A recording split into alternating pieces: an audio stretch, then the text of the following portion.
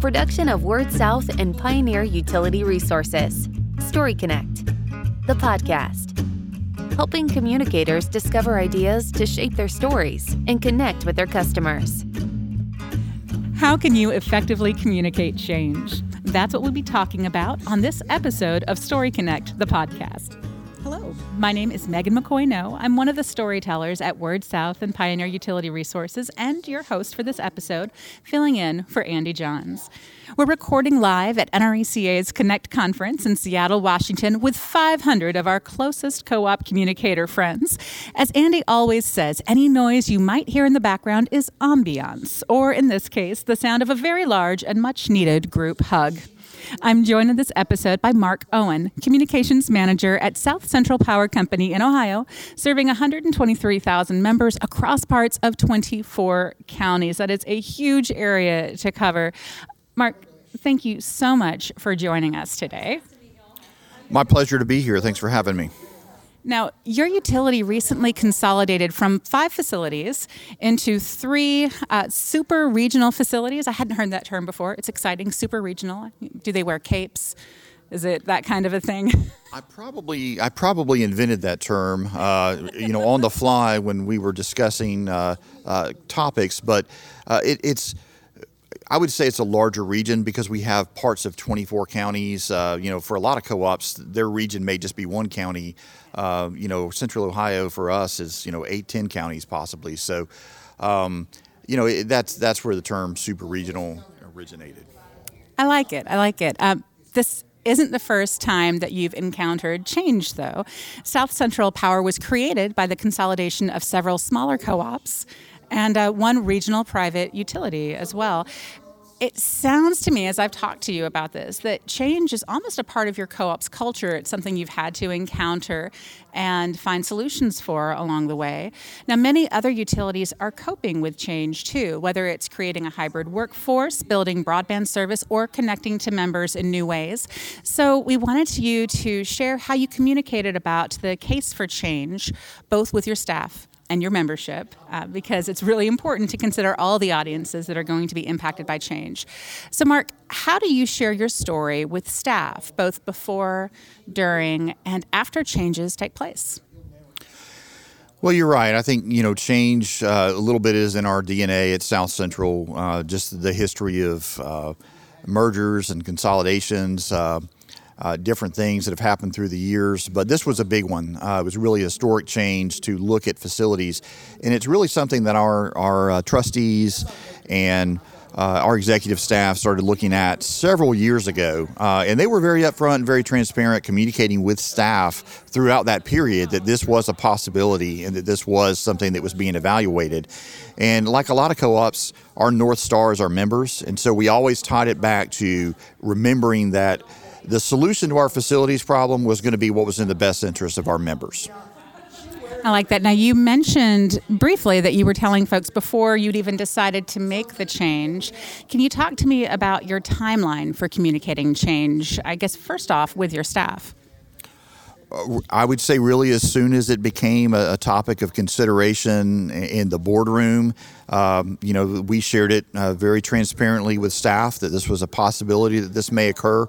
Those conversations went on with trustees and executives for several years. Once the decision was finally made to consolidate, at that point, the executive team worked with human resources, with communications to develop a plan of how we best communicate that to the audiences that are going to be impacted. We really started with supervisors. We felt that was an important place to start in this case so that they understood the case for change. They understood the reasons, the why that's so important to answer. Then we went out and we had an all-employee meeting and we went from there.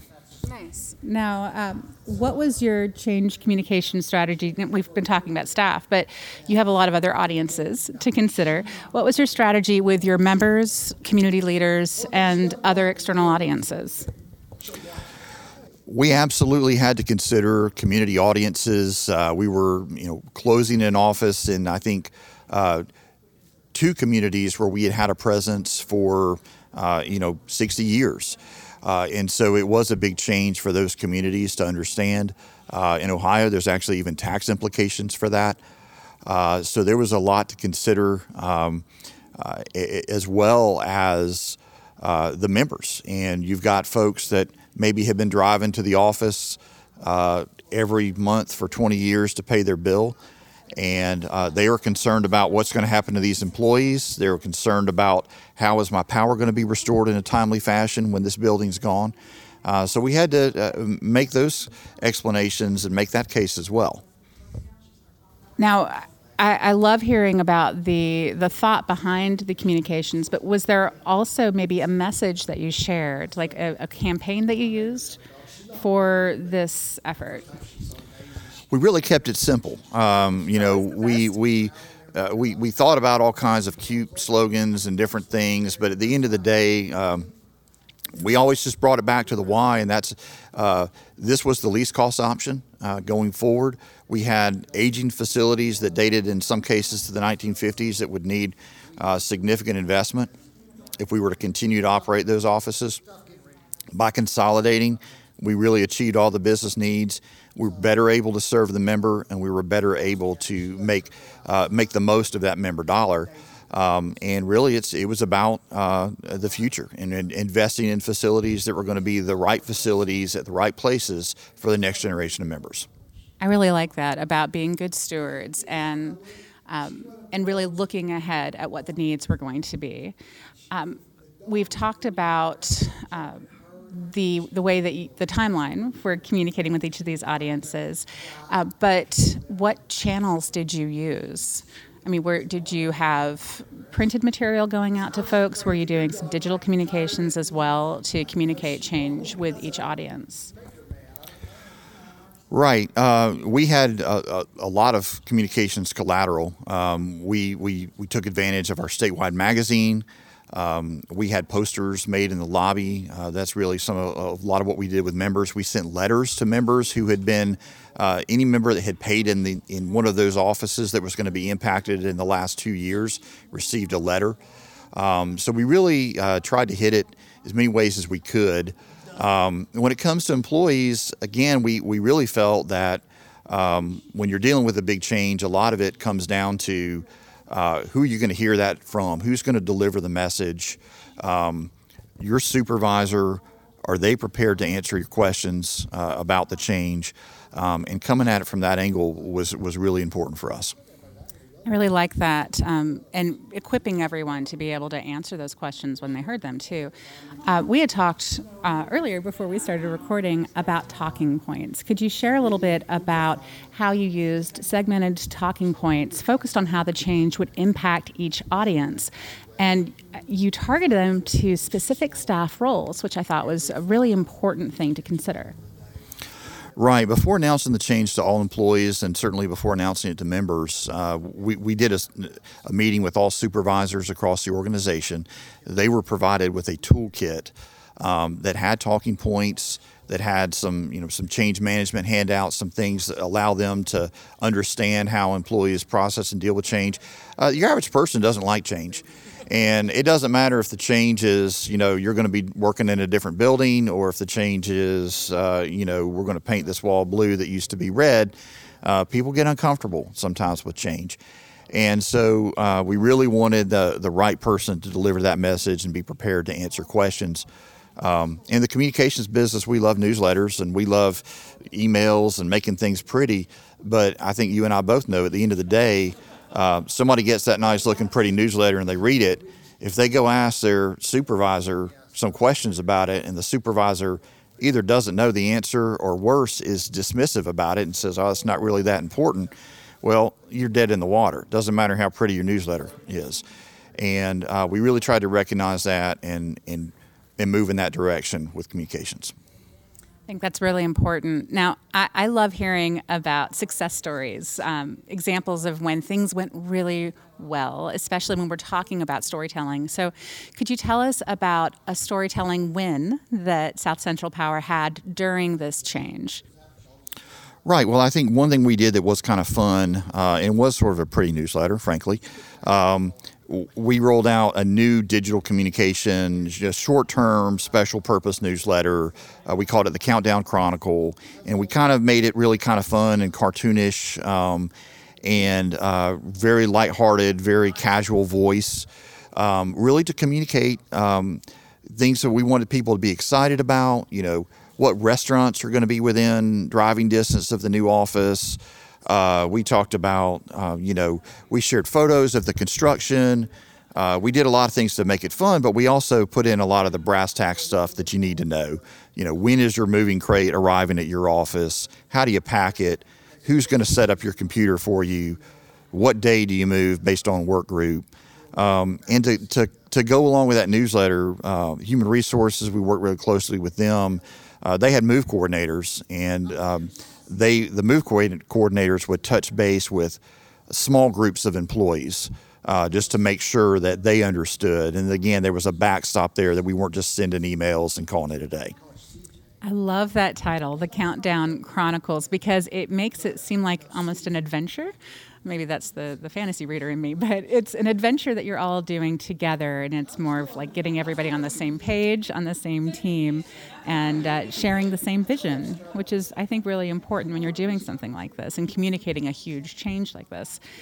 So I'm curious, we hear the good, but I also kind of want to know if you had any problems, maybe misunderstandings or communication gaps that you didn't anticipate and you had to address head on.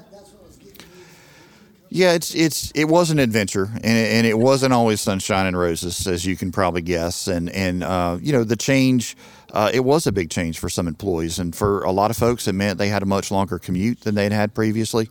And so those were some of the tough conversations that supervisors and others had to have.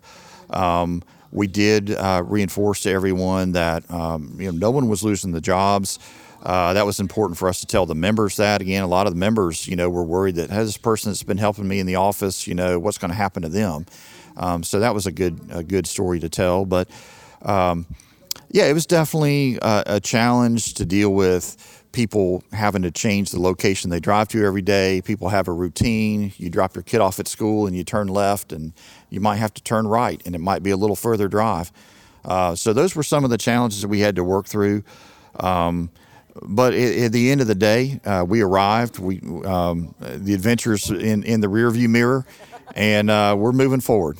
I am very happy to hear that. Now, before I let you go, is there anything else that you learned about telling your story along the way during this amazing adventure that we're so fondly looking at in the rearview mirror now?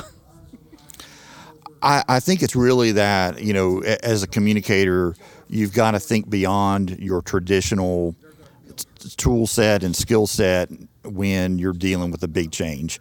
And you need to be collaborative, partner with Human Resources, partner with your supervisor level of employee, and really leverage that and work with everybody across the organization to make sure that you're delivering the message the best you can to everyone. Get a feedback loop going so that you're hearing concerns and questions in real time and incorporating that into future communications.